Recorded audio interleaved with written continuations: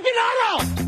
This is Brock and Salk. Brock Ewert is my hero. Jay Buhner just punched me in the kidney. Powered through the Alaska Airlines studio. On Seattle Sports. We're going to accuse you of the interview. Doesn't really work that way, Sherm. This is a show that has my name on it. It kind of does, though. Brought to you by Carter Volkswagen in Ballard.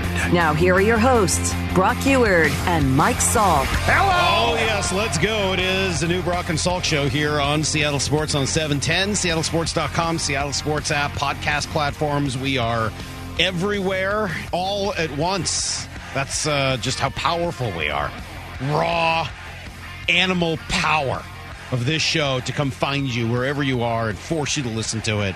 Thank you for doing so this morning. Yeah, no, we're aggressive today. I will start off the show first by welcoming our friend Matt. Hi, Matt. You're in today. It's nice to see you. Great to see you, too. No Justin for a couple more days. We're kind of on the train where we're just like shuffling through various people to come in and fill in and run the board. I think nobody will work with us for more than one consecutive day. So we had Brady, and then we had David yesterday, and then Matt today, and I know somebody else is coming in tomorrow because there's no way Matt's coming in to do it again. Oh, God, no. I can't get up this early. Well, and it's probably my fault. I will take some of the blame as I confess something this morning. I think for the first time since we started working together last September, I didn't take a shower this morning. I want to just say it right off the bat. I didn't take a shower this morning. I had one of those. I told you, I went from solo parenting for a couple of days to now just solo parenting the dog. It's just me and Wendell. You would think that would make it easier, but it's not. As I've mentioned before, having an elderly Frenchie turns out to be much more challenging than anybody would have told you. So, yeah, we were up most of the night. Oh, wow. Yeah. Fell asleep at 11:15. He woke up at midnight. Fell asleep again at 12:30. He woke up at 1. So, he's nocturnal now. He's both, yes. He went from sleeping 23 and a half hours a day to now needing to wake up only in the middle of the night. So, yeah, anyway, I didn't get as much sleep as normal. So anything I say today, I take no responsibility for. I have a feeling this is going to be one of those, like, get yourself in trouble like the Kyle Seeger days. Like, let's really work hard not to do that today. You haven't showered or brushed your teeth yet? I don't want to comment on that. I'm just going to not be near each other. Day. We'll say that. It's not formal Friday. You want me to stay in here throughout the day? Yeah, we have a room between us, so I'm fine. Yeah, I'm going to keep that door closed for everybody's sake. I did throw on some deodorant. I'm sure that's enough, right? You just put on a little extra deodorant and everything goes away? No? All right. Well, it's one day only. I generally try not to do this, so hopefully my stench isn't permeating the area. And don't tell Bob. Whatever you do, don't tell Bob when he comes in later today that I used this little space without taking a shower. It's not that I wanted to. I literally, by the time I was able to get myself out of bed, it was either take a shower or come to work. And I thought that it was best for me to come to work that today. Choice. All right. The genometer is starting to tilt again towards going to be in Seattle. I'll admit, I was down to, what did I say, 45% a couple days ago. Every time I go through the logic of it, I keep drifting down towards, lower and lower chances. And then every time Geno says anything, I keep drifting back up towards, he's going to be here next year. And a lot of that has to do with all the national folks who are just totally convinced that he's going to be back in Seattle. And more, I think you're absolutely right. You keep noting that nobody is predicting him to go anywhere else. It's not even that. They're not even mentioning another possibility where Geno Smith could end up. Oh, Jimmy Garoppolo might be a fit for Atlanta. I haven't even heard him mentioned as a match for the team. As if nobody else is even thinking about it. Dave Canales going to Tampa is the only reason people have mentioned maybe there. And it seems like the only people who've mentioned it are here in Seattle, or people are kind of at least wondering about it. So I don't know whether that's the market for Geno. I don't know if that's people being quiet. I don't know if his agent is not doing, a good enough job of making it seem like there's a market for him. But yeah, even the Tampa situation. So what's this guy's name? Greg Oman was on Wyman and Bob yesterday talking about whether or not there's a chance Geno comes to Tampa, and it doesn't sound great. I really don't think so. Again, they're $55 million over the cap. So to add a $30 million quarterback, there are guys he likes here. There's guys he knows here. But I talked to Geno at the Pro Bowl in Vegas, and he made it seem like things were very close. So I don't think losing his quarterback's coach would be that big of a difference maker that it would change where he wants to play. Yeah, I don't think it would change where he wants to play. It's a matter of if they can't agree on money, is it an avenue for him to go somewhere else? And, nobody seems to feel like that's the likely possibility. And just based on how much more accurate the national folks were last year, right, in thinking that Russ was potentially getting traded, I'll admit, that has an effect on me. And then Brady Henderson, who I talk to often, says he really believes Gino's going to be back. So yeah, all right, I get it. And certainly there was a moment yesterday that continues to push in that direction. So Gino, very excited for who is he excited for? What's this guy's name? Thad Lewis, the great Thad Lewis. Who became the Bucs quarterback coach under Dave Canales. I remember him with the Bills for a minute there. It sounds kind of familiar, yeah. So he says, my boy Thad Lewis got the Bucs quarterback coach job. Bro, that's crazy. So happy for the progress of everyone in our camp. I was a freshman in high school, starting quarterback on varsity, and went to watch HML versus Northwestern, and Thad was quarterback at HML. 3 years ago, we spoke this up. All right, so he seems excited for him. And Bob Condotta says, wow, that's an interesting reaction. And Gino comes back at him sort of with a retweet and says, no, nothing interesting about it besides my real friend getting a job he's been working for and me being proud of him. Thad's the all-time passing leader in Duke football history. Always told me, G, you're going to show him. Proud of my dog. So I don't know. Then he goes on to say he's proud of the speculation, and I'm just arrogant enough to think he's talking about me. So I don't know. Maybe I should shut my mouth, and maybe this has nothing to do with me, and maybe I'm just an idiot. I don't know. The speculation, I think, is mostly because people want to see him stay here. I think a lot of people here locally are trying to figure out if he's staying or not, so he should take it as a compliment. Yeah, he says people on the outside looking in should simply observe. Creating narratives for clicks, I get it and all, but everything isn't a story. Well, I don't think that, if he's saying that people on the outside, in media, should just be quiet and observe it, I mean, that's probably not what's going to happen. That's quite literally the opposite of the job of people in media. I mean, I think he knows that at his core. But whatever. He's perfectly entitled to feel that way. And it's not just about clicks. It's honest to goodness speculation. Until a deal gets done, there's a question mark. When a football team doesn't have a quarterback, everyone is going to wonder what's happening. Of course. That's just the natural. What else do we have to talk about right now? That's the nature of the business. And it is up to us to try to figure out what we think the Seahawks should do, what they're going to do, right? And then try to figure out how much Gino truly wants. Again, when we hear that Gino wants 40, and I'll point out that, even the reporter there from Tampa Bay, what did he say? A $30 million quarterback, right? So, that's where this starts to get tricky. It's not a story, and nobody thinks it is until that 40 number gets out there. Like it did yesterday with Daniel Jones, right? Where all of a sudden it comes out that Daniel Jones wants, what was it, $45 million a year? Well, if Daniel Jones gets $45 million a year, all of a sudden the Seahawks have a different conversation about Gino, who says, I beat that guy straight up last year and was better. No way, no ifs, ands, or buts. I'm just a better quarterback than Daniel Jones. If he gets $45 million, well, the Seahawks may be at an impasse because they should not give Gino $45 million. Now, to be fair, they could say he's 25 years old and you're, 32? They could, but if he says, I don't care, I'm better than him. That's what I want. That's my market.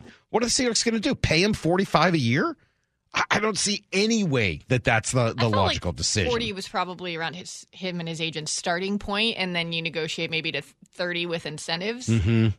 Maybe. But yeah, you're right. If some bigger deals start getting made, then it's going to get complicated. That's why they probably should do this as soon as possible. For the Seahawks. But if you're Gino and you want to see what that market is and you want to see what the market for yourself is, right? So every time you think this should be easy, they should just get it done, it's easy to talk yourself right back into why it hasn't been done yet and why that still may be complicated and why there's opportunities for this thing to blow up because if Gino has an expectation that is not in the same range as what the Seahawks are willing to pay a quarterback, well, now you've got a real conversation on your hands, which is why we keep coming back to it. So wait, I don't know who he's where's your talking meter to. at currently? At the beginning of my conversation, it was back up around 55%. So It's changed since the beginning of the conversation. Well, then I started talking myself back into why it hasn't worked yet. Now, I'm back above 50. I'll even say 60. Okay. I'll say it's up to 60% this morning in the constantly changing genometer of whether or not he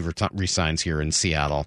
It was down to about 45 last week, and now sort of ticked and edged back up over the last couple days, so that now we're back up at 60% now that Gino signs here in Seattle. But we'll see. It's constantly in flux. I'm going to have to find a sound effect for your ever-wavering meter. Yeah, I don't know. It's like a Wheel of Fortune or something like that where it just keeps ticking just a little bit. You're waiting to see if it just pops over the edge to bankrupt. That's probably where I end up when it's all said and done. All right, coming up, we'll give you everything you need to know. The Seahawks did sign 2 players yesterday off their roster, neither of whom play quarterback, but we'll tell you who they are and what it means next. It's Brock and Salk, Seattle Sports on 710.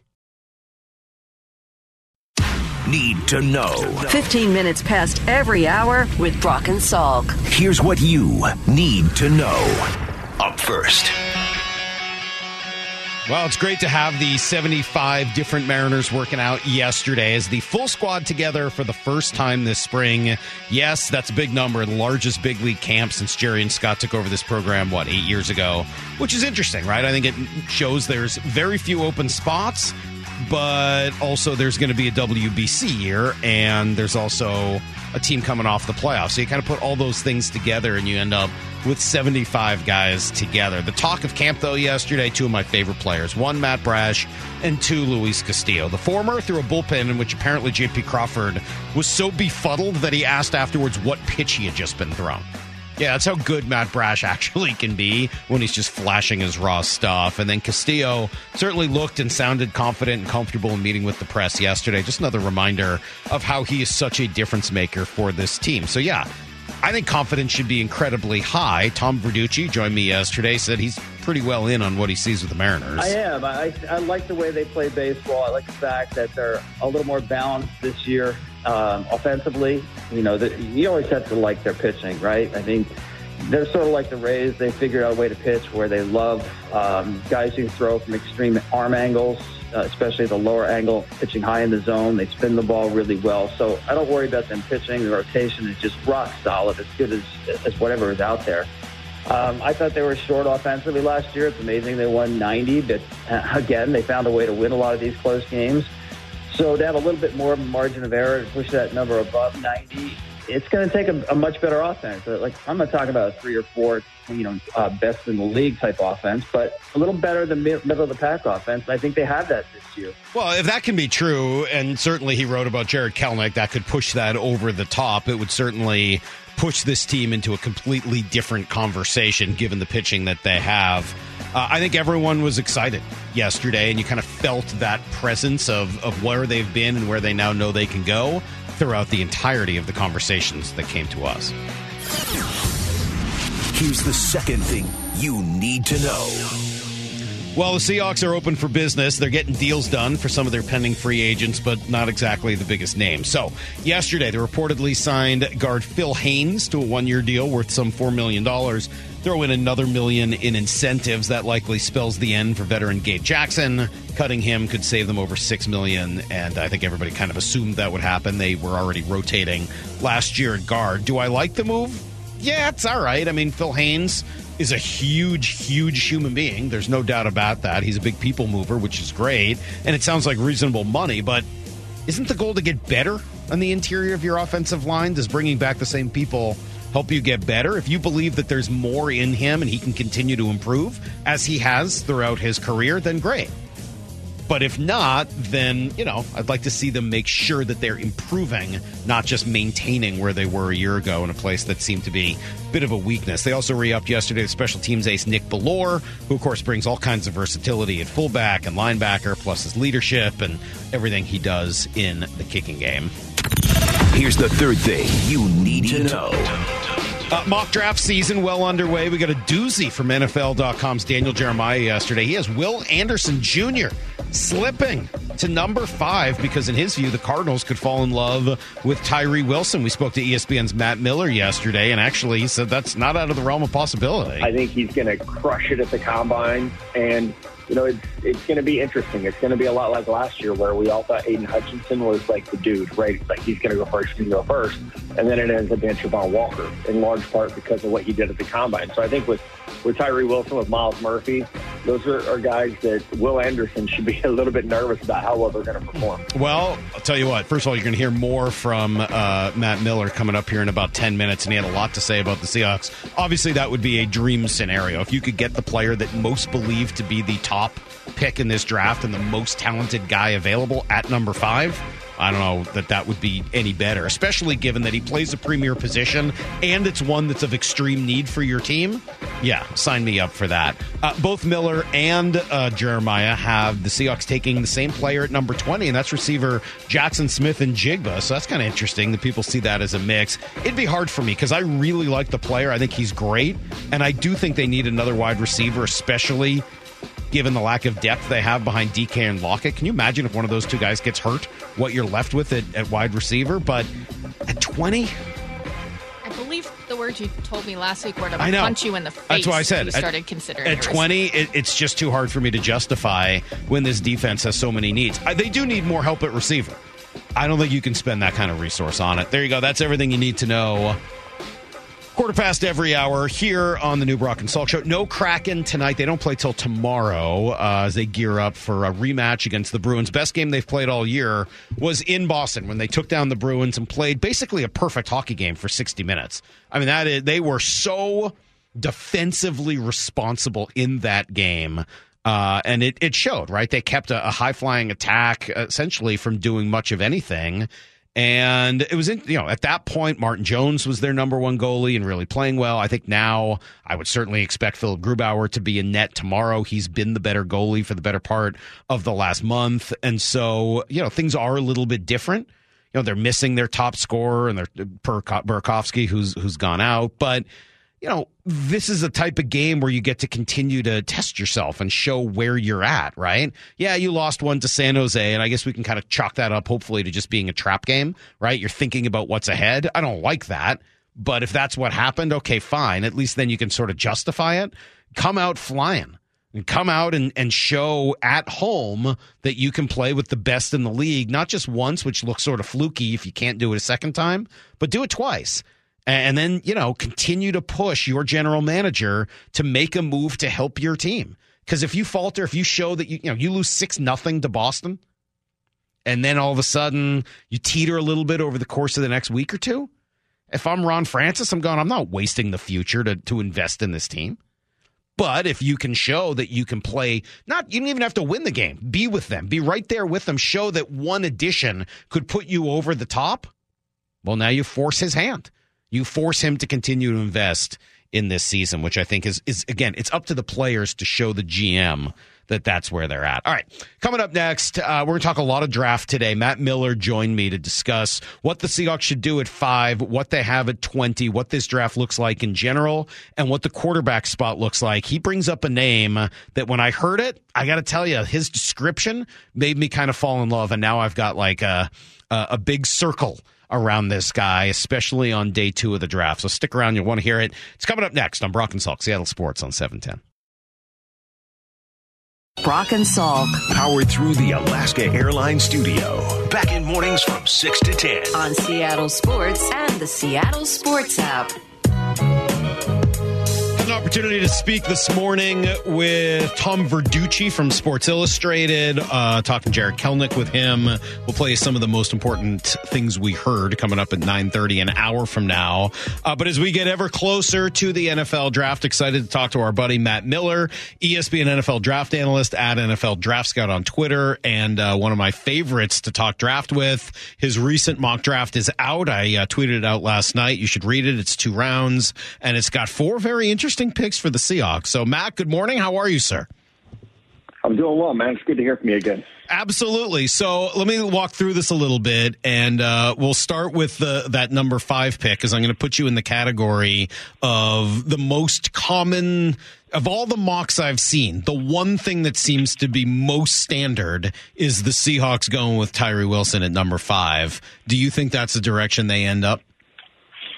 I think right now, pre-combine, pre-free agency, I feel really comfortable with that. I think you look at the way this front office has operated in the past, I think you can look at which positions are premium positions that you really need to build a team around, and the way this draft class is stacked. There's not a left tackle you're going to draft in the top 5. Obviously, Seattle has a good one in Charles Cross. He got in the top 10 last year. There's not a wide receiver you're going to draft in the top 5. You're probably not going to be a quarterback if Geno Smith comes back. So I think you look at, okay, what's left? So the need and the value and the positional value, it all lines up. Tyree Wilson's a special player. I think he's going to crush it at the combine. And, it's going to be interesting. It's going to be a lot like last year where we all thought Aiden Hutchinson was like the dude, right? Like he's going to go first. And then it ends up being Travon Walker in large part because of what he did at the combine. So I think with Tyree Wilson, with Miles Murphy, those are guys that Will Anderson should be a little bit nervous about how well they're going to perform. Is there a significant gap between the two defensive players, Carter and Anderson, and then Tyree Wilson? I think so. Mostly, I think it's what they were asked to do and then how they were tested. So Jalen Carter at Georgia, Will Anderson at Alabama, you're going against the best of the best every week. At Texas Tech, the Big 12 is not necessarily known for putting offensive tackles into the NFL. So I think Tyree, it's more of you have to have a little bit of an imagination of, okay, the length is there, the power's there, the first step quickness is fantastic, but who is he doing it against? And so I think that's where you have to have that, vision for how you're going to use him. I think with Will Anderson, we saw over the last 2 years, just absolute domination against, SEC offensive linemen and then in the college football playoffs. Same for Jalen Carter, while, was hurt this year, he had the sprained ankle, then he had the knee. When he was healthy, he was unstoppable. And you go back to last year, 2021, and a defense that had 4 or 5 first-round picks, and he was the best one. He was the best player on that team. So I think that's where with those guys, you probably feel a little bit safer about them as prospects. So what do you do if they go both in the top 2 or the top 4, let's say rather, and just like your mock draft where Young, Levis, Anderson, Carter are all gone, you get to number 4 or to number 5 rather. Do you take Tyree, or do you trade out if you're the Seahawks at that point for somebody who would like to come down and try to get another quarterback? I think you have to keep the phone lines open. This isn't like when Dave Gettleman was the GM of the Giants and was like, we're taking Saquon at 2 no matter what, right? But you have to. Got to keep that phone open because, if it is a team like the Raiders that wants to come up, 2 spots from 7 to 5 and they're, hey, we're going to draft a quarterback. We got to come up to 5. Then I think you can move out. Or, the Carolina Panthers at 9 is probably as far as I would want to go because then you feel like you're still getting a Tyree Wilson, maybe Miles Murphy. They're still in range there. I'm not one of those people that believes you should get out of the top 10 this year. I don't think the draft is deep enough to trade back that far. So if you knew somebody was coming up for one of those quarterbacks, I think you could slide back a little bit. Otherwise, you draft Tyree Wilson and feel really, really good about, having a frontline pass rusher that you can kind of build that defensive line around. What are the chances that somebody, the 3 quarterbacks go in the top 4 and you do have a chance at either Carter or Anderson? Yeah, I definitely think that's a possibility, especially, we got to see what happens with the trades a little bit. I think that's going to be wild this year. But, sure, we could see Chicago trade out. There's a quarterback. Houston is most likely going to take a quarterback. If Indianapolis at 4 is not the team that trades up to 1, you could very realistically have 3 quarterbacks in the top 4 picks, and then you're in a fantastic position because you have either Will Anderson or Jalen Carter at 5, which is, I think, a dream scenario. And then you just take the best one, and you've got your guy. Yeah, that would be. I think that's what everyone here is hoping happens, right? I think everyone is hoping that one of those 2 guys is available. Certainly I am. If not, what does it cost to move up from 5 to 4? Yeah, I think probably not much. It depends on who has the pick. I think that's the thing. So, if Indianapolis is sitting there at 4, they're not trading because they're drafting a quarterback. If Chicago has gone from pick number 1 to pick number 4, and you're like, hey, we want to swap spots, it might not be as expensive. I don't think you're looking at a future first-round pick situation because you're not moving up that far, and you're not moving up for a quarterback most likely. That always is what changes the cost of everything. Is if you're trading up to get a quarterback. The Jets moved up several years ago to get Sam Darnold at 3, that got costly because everybody knew they were coming to get a quarterback. Or I think with a spot like that, you could almost look at the Mitchell Trubisky trade in 2017, where the Bears went from 3 to 2, and it didn't cost a future first. It was, a couple, I think a second-round pick, a third-round pick. So it's certainly possible, but it all depends on the player who's there, really. I noticed that you have Levis pretty significantly ahead of C.J. Stroud. Is that your opinion, or is that what you think NFL teams are going to think? Yeah, that is not my opinion. That is more what I think teams will do. I think we're going to find out so much in Indy next week when it gets to like the medicals and the interviews and stuff, but I remain bullish on the fact that NFL teams overthink this every year. It's the reason Zach Wilson goes ahead of Justin Fields. It's let's overthink, the boom plays. Let's overthink the arm strength. Let's overthink the 1-year wonders instead of like, hey, who is really good the last 2 to 3 years at playing quarterback in college football at a high-level program that played against high-level competitors. But instead, we and I've fallen victim to it myself, overthink it. And so I think Will Levis is a talented young man. Everything I've heard is he's a fantastic leader. He's incredibly intelligent. He's tough. But, his accuracy is an issue for me. And a guy who, he throws the ball, you have no idea where it's going to go. That scares me. Now, I understand the upside and the intrigue of, maybe we could clean that up and fix it up. But I don't see he or, Anthony Richardson at Florida as being guys that they're ready to go out there right away and, be like Justin Herbert was, as a rookie, where you're like, oh, okay, yeah. Or Joe Burrow, before he got hurt, where you see that they're automatically ready to play at that level. I think Levis and Richardson are both guys you're going to have to learn and grow with when they're on the field. Yeah, it's interesting. We're talking to Matt Miller, who covers the draft for ESPN, has a great mock draft out, 2 rounds, and I want to talk to you about the second round actually coming up here in a few minutes. But it sort of dawns on me that Josh Allen has maybe changed some of that, maybe not for the good, right? This is a guy who came out of nowhere, right? Wasn't at a big time program, did not have any of the accuracy at all, but was big and strong and physical and could run. And it feels like now everyone's pointing at the fact that he seemed to become more accurate over time and says, okay, well, maybe that can be Richardson, maybe that can be Levis, etc. I wonder if he ends up really benefiting a lot of those guys, just as Russell Wilson did for some of the shorter, more mobile quarterbacks after he had success in the NFL. Oh, yeah. I mean, I think you can go back even before that, Cam Newton being a 1-year starter at Auburn and changing the game. I think, there've been guys like, Zach Wilson was, really a 1-year wonder at BYU. Trey Lance played 1 year at NDSU. So I think there is that idea of let's take the trait-based guy who has a lot of promise and potential, and we can kind of clean him up. I evaluated Josh in person multiple times while he was at Wyoming.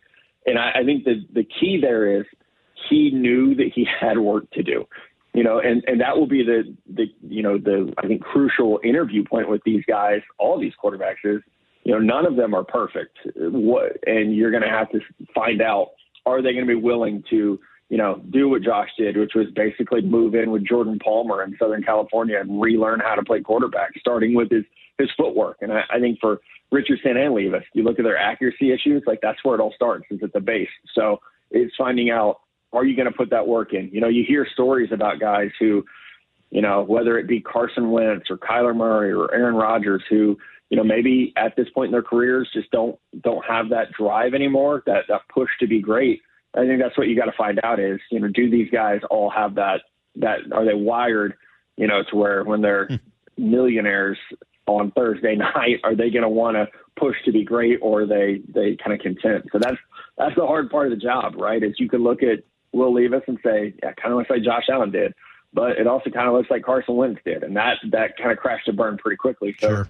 That's why it's so incredibly tough to find that guy. What about Hendon Hooker? I noticed that you had the Seahawks taking him with the second of their 2 second-round picks in your latest mock. He's old for a college kid. He's 25 years old or whatever. But why Hendon Hooker? So I like Hendon Hooker, and I may be an outlier here. I haven't talked to a lot of NFL people about him because he is older. He's 25. He is coming off a knee injury, so he's not a guy that gets talked about a lot. But I look at what he did at Tennessee the last 2 years, and he is a fantastic deep ball thrower. He moves very well in the pocket. He does not turn the ball over. He threw 58 touchdowns to 5 interceptions. And in a vertical tempo offense, that's not like being, throwing check downs and screens. That is attacking down the field. And, he did it with, his number one receiver, Cedric Tillman, goes down. Well, boop, here comes Jalen Hyatt. And then there's Brew McCoy. And he spread the ball around so well that I wouldn't be surprised if, he might be 26 years old when it happens, but I wouldn't be surprised if Hendon Hooker starts in the NFL just because he's accurate. He understands leverage and he understands timing, and he sets these guys up to make plays after the catch. I think if he were 22 and healthy, I think we'd be talking about a first-round quarterback instead of a second or third-round guy. It's funny. I hear you with that description of him, and that sounds like a Pete Carroll quarterback, right? Doesn't turn the ball over and throws the ball deep exceedingly well.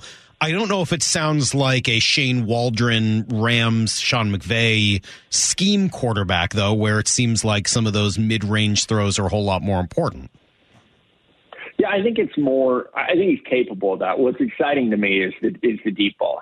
So it is that, not turning the ball over while being aggressive down the field. But I think you can look at some of the things they did early this past year with the yards after catch stuff when it was, going to players like Cedric Tillman, when it was going to Brew McCoy, and when they got the run game going, it was a little bit more timing based. But I don't know that he's that dissimilar from Geno Smith, who I know Geno doesn't have the strongest arm, but he throws a beauty as far as the deep ball goes. He has that nice arc on it. He knows how to layer it in. I think Hendon's very similar in that, and also a guy who's not super big, but just tough and smart in the pocket. So, we'll see what happens. Your quarterback depth chart there is empty as of right now, until some guys get re-signed. But that is the type of player, from what I've heard, that you want that in your locker room as well. He's just a really, really good leader. Everybody loved him. Is he your fifth quarterback off the board? I forgot. Did you have Richardson ahead of him? I had Richardson ahead of him, so he's my fifth quarterback. It's a tough year, Mike, for quarterbacks. It really is. I can't get excited about Tanner McKee coming out of Stanford. That offense was not fun to watch, but there's just not a lot of pop on the tape there. And I think otherwise, you're starting to look at guys who are mid to late day 3 and mostly project as good NFL backups. Richardson is what for you? I mean, he's the other name we've sort of tossed around here as, maybe at the 20 pick, maybe in the second round. What do you make of Richardson? The tools are rare. I could probably count on one hand over the past 15 years quarterbacks I've seen who just have his rare ability. He's 6'4", 230. He's outrunning people. He has the biggest arm in the draft class, but he's just, you never know where the ball's going. It's, he was not good under pressure. He started 13 games. He's thrown under 400 passes. His touchdown to interception ratio was like 24 to 15. It's just, you haven't seen enough. And so I think with him is you're truly drafting a work in progress. So for me, I have him graded as number 29 overall, something like that, 25 to 29 overall. And I see it as a guy who's okay, he has a lot of work to do. If you draft him in the top 10 or 15, which is very possible, but if you draft him that early, he's expected to be something. He's expected to be your quarterback of the future pretty quickly. I think if you draft him in the late half, it's a Jordan Love situation where it's okay, we know this guy needs time to sit and wait. So in that, I think, Seattle would be a fantastic spot for him because at pick 20, you're not being expected to come in and unseat anybody, but it's also nice insurance in case this year was, a genie in a bottle year for Geno Smith. And if not, Geno's a little bit, a bit older. He's a veteran at this point. Having someone learn behind a quarterback who's going to turn 33 this season is not the worst thing. If you're a Seahawks fan, getting ready to watch the Combine, which is next week or whenever it is? Next week, yeah. Yeah, next week. All right. So if you're what advice would you give to a Seahawks fan watching the Combine? Who should they be paying some attention to there? Yeah, I think we go back to the defensive ends. Miles Murphy from Clemson is going to put on a show. He's 275, and he's going to run in the high 4.5s. He's going to jump over 35 inches. He's going to rep out 225, probably 25 or 30 times. Tyree Wilson is another guy. I mean, he's going to have a fantastic combine. You can just see watching them move, how athletically gifted they are. So I think those are probably the two guys. If you're looking at, hey, who do we take at 5? Those are two players. They're ranked 6 and 7 overall for me. They're going to be there, like you and I were talking about. So I think that's where I would spend a lot of my attention, is watching the defensive ends work out. And then, I always love watching the wide receivers, because you can never have enough of them in this day and age.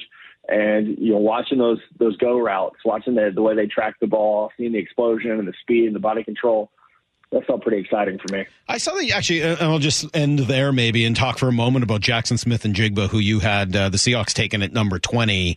Personally, I'd kind of like to see them trade out of 20, maybe even for an established NFL player. I keep coming back to the fact that A.J. Brown went for number 18 and some other stuff last year, and saying, not that I want them to trade for another wide receiver, but is that a spot you could get another defensive end or a defensive tackle who could be a difference maker by trading away the number 20 pick? But if it doesn't happen that way, and they do end up with someone like Smith-Njigba, what kind of a weapon would he be for an NFL team like the Seahawks with their offense? I think, best case scenario, it's CeeDee Lamb, type of player, Keenan Allen, somebody who just makes things easy for your quarterback with how great of a route runner he is, his understanding of how to get open. I think he's the best receiver in the draft, number one. It sucks that, he had the hamstring injury and we didn't see him play last year, but I remember the Rose Bowl against Utah where he had 370 yards and just could not be stopped. And, he's 6 foot, 200 pounds, so he's not the biggest guy, but he plays big and he plays physically, and he also has speed. And, man, I just don't know that I'm willing to bet against Ohio State wide receivers right now either. This track record is pretty dang good of guys coming out of Ohio State that Brian Hartline's developing. So I do think, he would be – obviously, the depth chart there is good. You have, very good players in DK Metcalf, Tyler Lockett. But I think he slots in. He can play on the inside and be that number 3 receiver that eventually becomes your number 2 or your number 1 even. Great stuff. Matt, I really appreciate it. For those who haven't become acquainted yet with Matt Miller, really worth your time focusing here in the NFL draft. At NFL Draft Scout, and you can read him at ESPN.com. Go see that mock draft. Hey, man, we appreciate it. Thank you. Let's talk again as we get close. Yeah, man, let's do it. Thanks. I really enjoy him. I think Matt does a good job and knows his stuff and has kind of a good opinion and thought process on what he sees with some of the young players. But I will admit, kind of intrigued by the name Hendon Hooker. Right? I haven't watched him play a lot. Transfer. He's a little bit older. I know he gets sort of dinged for that. Had an injury last year, and that sort of or in his past as well. And those things are going to sort of ding him again. So he's not going to be a first-round pick in all likelihood. But if you're the Seahawks, you have to draft a quarterback this year. All right, I get it. I thought you kind of should have last year, right? Maybe not in the first round. Okay, fine. But was there room to draft somebody at some point? I would have liked them to, but you know what? They crushed the draft to such an extent that I'm certainly not sitting here in any way, right, looking at it now and criticizing the draft they just had. It was all but perfect. And last year's draft class was renowned for being just terrible. Okay, fine. You didn't like any of the players in that? Fine. But in a post-Russell Wilson era, regardless of what you think of Geno Smith, and we're going to talk a lot more about him here in the next 15 minutes, regardless of what you think of Geno, you have to develop and draft that next person. I don't know whether you can bank in any way on Geno being more than the next couple of years here in Seattle. Maybe he pulls that off. And by the way, maybe he surprises you and he ends up going on to a 5-7 year career here that blows everybody away and he wins 3 championships. That would be amazing. I'm here for it. But you got to protect against that because that's a tough bet to make. And I don't want to see them use either of their first round picks on a quarterback. I certainly don't want to see number 5 and even number 20. I think your defensive needs are so great that it'd be really hard for me to justify not going defense on both of those 2 picks. But you got 2 picks in the second, 1 in the third. Certainly somewhere in there is a quarterback who's got some of the skills that you need. And when Pete Carroll, we know what Pete likes in a quarterback. We know he wants him to be able to chuck it deep. We know, those shot plays are important to him. We know how important the ball is and that you can't turn the ball over and maybe a little bit of it factor. Well, it sounds like Hendon Hooker's got all of that. And as we just heard from Matt Miller, he has all of that in an offense that's not necessarily suited to it. Did all of that in more of a vertical kind of an offense. All right. Well, I'm certainly here for that conversation. Who isn't? Right? I mean, love the touchdown to interception ratio. No kidding. I mean, that's right up Pete's alley. So I don't know whether the Seahawks like him or not, but certainly that's a name that I'm going to be following the day 2 in April, because that is a need position for the Seahawks. It might not be their number one need, certainly not if they end up re-signing Geno, but it is a need. And it's certainly worthy of a second round pick, given that you've got 2 of them. I think you owe it to yourself, especially if you're not re-signing Drew Lock. Now, if you re-sign Drew Lock, and we had some of that conversation with Brady Henderson yesterday, if you re-sign Drew Lock, well, maybe then it's different, right? Then you're saying, all right, we're already developing our young quarterback. Brady said that market's going to be, what, he say $2, maybe $3 million for Drew Lock? They would maybe try, but if I'm Lock, I'm waiting to make sure that deal gets done, because I want to make sure, Seattle would be, if Geno's gone, then Seattle is the ideal spot for Lock, playing in an offense that he knows, playing for an organization that he likes. So they might try, but if I'm Lock, I'm going to wait to make sure that deal's done before I sign elsewhere. Yeah, so I agree. If I'm Drew Lock, I want to try to stay here in Seattle if at all possible. And well, he says he wants to play, but I think the only area he might have a chance to do that is Tampa. Like, he might be able to fight for a quarterback job there, and they don't have much money to spend, so maybe Dave Canales gives him a shot. And maybe that's going to happen. But if not, yeah, this is the best scenario for him. And if you do end up bringing back Drew Lock and Geno Smith, which I know they would love to be able to do, well, at that point, then, no, you're maybe not drafting a quarterback. You're viewing Drew Lock as your drafted quarterback because he's younger, because there's still something you're developing and hoping catches on for the future. But as of right now, that is a need position for me. And whether it's Anthony Richardson or Hendon Hooker or whomever it is, I would like that quarterback to be able to do those things that we just heard from Matt Miller and be able to run around a little bit as well. And you heard that he's mobile in the pocket. That doesn't mean he's a running quarterback, but at least he's mobile. He's escapable. The idea of a statue back there in 2023 and beyond just doesn't do it for me Daniel anymore. Jeremiah comped him to Sam Bradford, which Ooh. It's hard not to have the images of how Sam Bradford turned out, but right. I guess you have to look at what he was projected to be. Yeah, he said Hooker is calm, decisive, and accurate. I mean, those things are definitely Geno Smith-like, right? I mean, that sounds like a younger version of Geno Smith, and if that's the direction they want to go, it works for me. I'd probably I would like to see them have somebody with a little bit more running ability, but I'm not going to sit there and knock him. I haven't watched enough of him to start. I'm not an aficionado yet on Hendon Hooker. I'm just intrigued. All right, what do you do with Geno? I've been thinking about this thing since yesterday. You got 5 categories of teams and how they're dealing with quarterbacks, and somehow the Seahawks managed to not fit into any of them. That's next. Brock and Salk, Seattle Sports on 710 and SeattleSports.com.